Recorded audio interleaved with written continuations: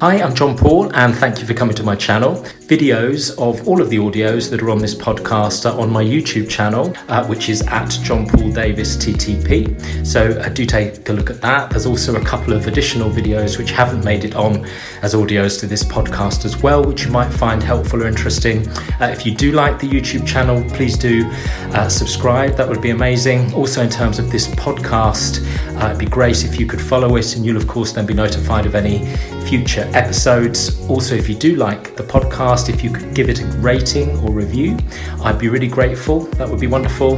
And finally, just to say, if there's anything you want to discuss following this podcast, or anything you hear on any of the other podcasts as well, then please do, of course, get in contact with me via my website, www.thistrustedplace.co.uk. There should be a link to that on this podcast page. Thanks again for coming to the channel, and I really hope you enjoy the episode. Hi, I'm John Paul, and a really warm welcome to my YouTube channel. I just wanted to do a video today talking about comparisons. They can be such a dominant part of people's lives, and for a very good reason in terms of what we're like as human beings and how we're wired, but they can really adversely affect our emotional well-being and our happiness and contentment in life. That Roosevelt statement, comparison is the thief of joy.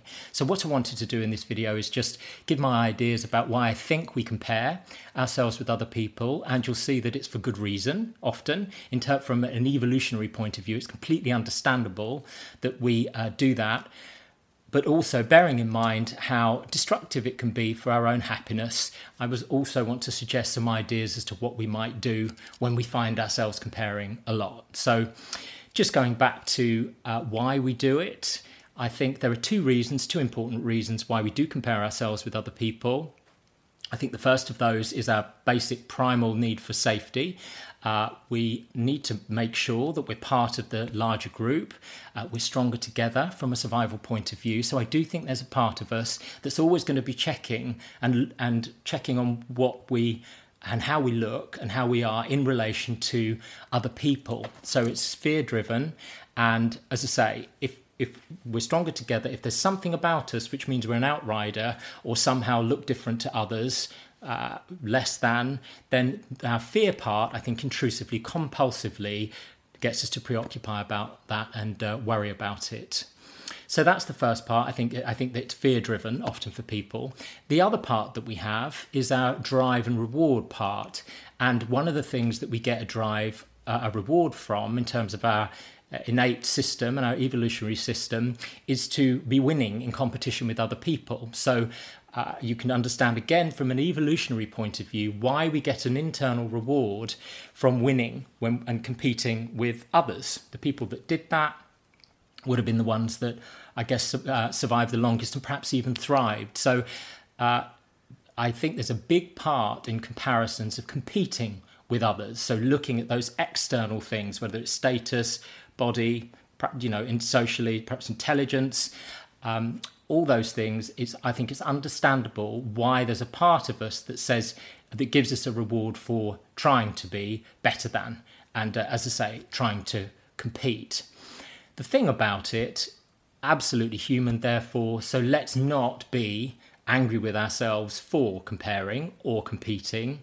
If we want to change anything in life or make anything less dominant, whether that's our fear or our anger or our addictive behaviour, whatever it might be, we have to relate to that part with kindness and compassion. That doesn't mean it's a let go for your life kind of thing internally, but we have to speak to it in a kind of calm and understanding and empathetic way. So I would absolutely have empathy for that part of me that compares. I would have empathy for that part of me that wants to compete with others. Having said those things, we need to make sure that that part is controlled and managed, because there are a number of reasons why comparison is the thief of joy. And I would say the same about relentlessly competing with other people, either actively, externally, or in our own minds.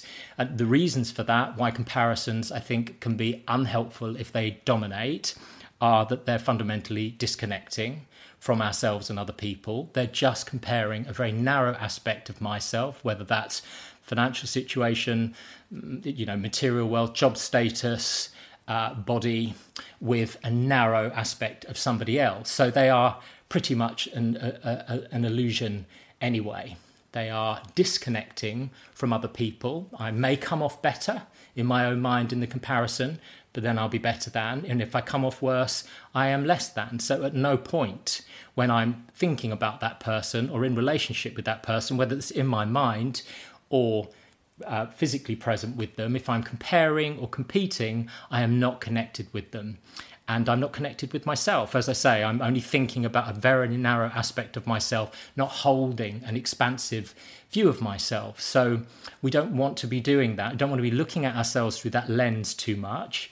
And we also don't want to be looking at other people through that lens too much, because our happiness is largely dependent on our good relationship with ourselves and a good relationships with other people. The other important thing to remember about comparisons is what we're doing is comparing our internal experience of life with somebody else's external appearance. So if you take social media as an example, I think that's one of the reasons why there is so much comparisons, and that's really been aggravated in people because we have so much access to so many different people's lives. And of course, what people portray on social media is the trailer of their lives, and what we're doing is comparing the movie of our life to the trailer of theirs in some ways. You know, we may come off superior, that may feel good, but often what people are experiencing is they're coming off in their own minds somehow in an inferior way. So, as I say, it's an illusion anyway. Someone's happiness, if they're in that huge house or have that body that's somehow aspirational, their happiness or otherwise is an internal experience. Whether this is a good day, whether this is a good moment or not, does not depend on what's around me or how big my house is or my job title. What it depends on is my internal experience at the moment. In my language, my understanding of things, whether my nervous system is in a calm and alive place where I'm going to feel good and content and fulfilled, or whether I'm overly aroused, whether I'm angry or fearful or switched off, so depressed. So I think it's quite an illusion anyway when we might often think when we look at somebody else with the things that we would like, which we might envy in that comparison, that they're naturally going to be happy. But I don't think that's the truth. Everybody's ebbing and flowing all the time. Everybody has distress. Everybody has discomfort. It's just a matter of duration, intensity. So, as I say, from that point of view, it's pretty unhelpful anyway. So, moving on to what we should therefore do, or what we might do, if we notice ourselves comparing and competing with other people. I'd suggest a few things here, carrying on with the C's of comparison and competition. The first thing, as I said at the beginning of the talk, let's be cordial to that part of us. Let's not get angry with ourselves for doing it or frustrated with ourselves for doing it. If it's the fear part, it's trying to take care of us. It's doing the opposite probably if it's getting too dominant, but it is trying to take care of us. So let's be cordial to that part. So say thank you for the information that you're providing. Thank you for the comparison that you're making, that this internal part of you is making.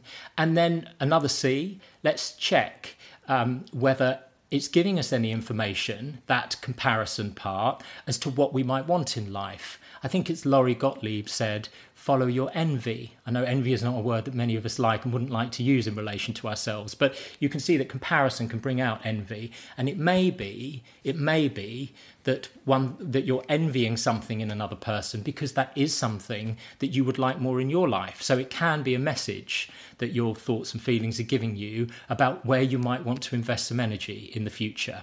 Of course, that's only going to be helpful if it is something you can control. Often we will envy things that we can't control, so that's pointless. But if there is something that you can do about it in life to bring something more into life that you might envy in others, then I think that's important to get that message and then move to the next step of what it is that you might do in your life that is within your control to make that more present.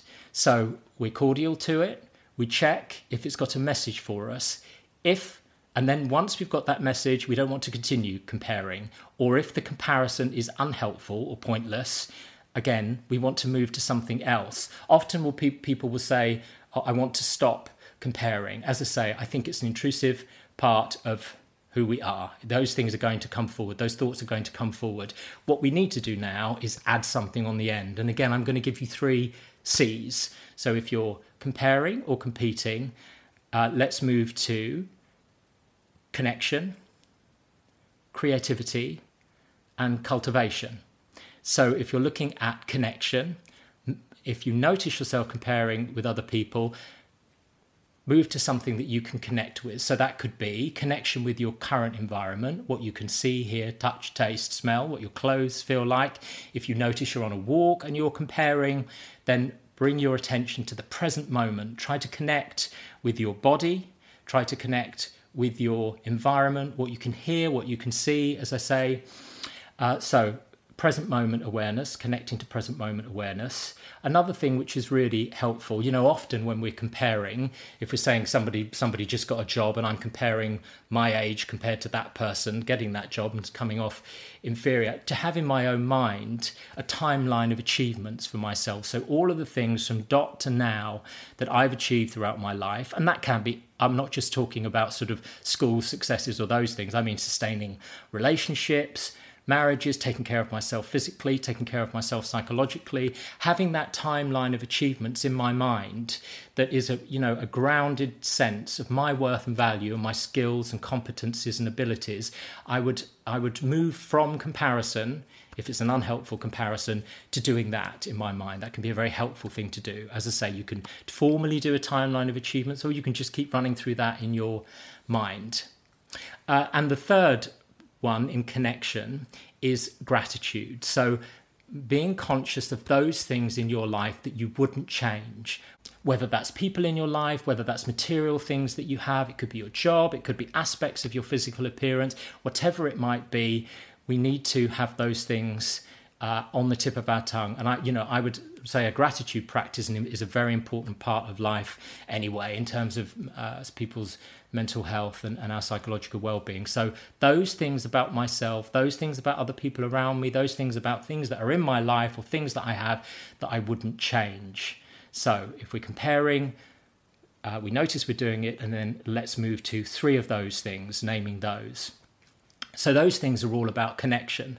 As I say, the second C can be creativity. So what is it that I'm bringing into life? What is it that I'm creating that from scratch, from new? So if, again, I'm comparing, walking past an enormous house and comparing my property to that and somehow coming off worse in my own mind. Okay, that's what my mind is doing. That's what our brains do. And let's think about something that I'm going to create, whether that could be what I'm going to cook tonight, how I'm going to do that, what I'm going to do in the garden in terms of creativity. If I don't have a garden, if I did have a garden, what would that look like? What would I do to make that beautiful to me? Music is creative, art, journaling, all of these things, dance, what is creative in my life? And that's a more general thing as well for you. If the comparisons are happening a lot, do have a look and think, where is creativity in my life? What am I bringing into to presence or in my imagination from scratch, that's reflecting back to me how creative I am as a being. So that's creativity. And the third one, the third C, is cultivation. So a little bit different to creativity, because I think creativity is bringing in something into existence, whether that's in my mind or externally from nothing. Cultivation is what is there in my life at the moment, which I wouldn't change. So that goes back to the kind of gratitude and connection that I want to put more energy into. And how will I do that? So whether that's existing relationships that perhaps because of COVID or have, we haven't seen people as much, or there's somebody who we haven't seen for years for whatever reason, things have just drifted apart. What do I want to cultivate in terms of relationships with other people, and also relationships with myself, that are going to be sort of watering seeds, watering plants in my life, things that already exist, that are there, but that for my well-being, that it would really improve my well-being if I put more energy into them, if I gave them more sunshine, more warmth, more water, whichever way you look at it. So those are my ideas. So again, just back to the beginning, if we're competing and we're comparing, absolutely natural. So let's be cordial to it, compassionate, whatever C you want. Check if there's a message and to take that message into life, into your mind as something you may want from life, or you may want to bring more into life. And if there isn't anything there, and if you're just continuing to do it and it's unhelpful, let's go to connection, to creativity, to creation, and to cultivation in life. And I would actually say that those three things, connection, creativity, and cultivation, will help with too much fear, with too much anger, with addictions, with dependencies. So it helps with all of them. So I hope that's been helpful. If you have any comments at all, please put them below the video. Anything that you also find helps with connection. And I hope that's been helpful, and do take care.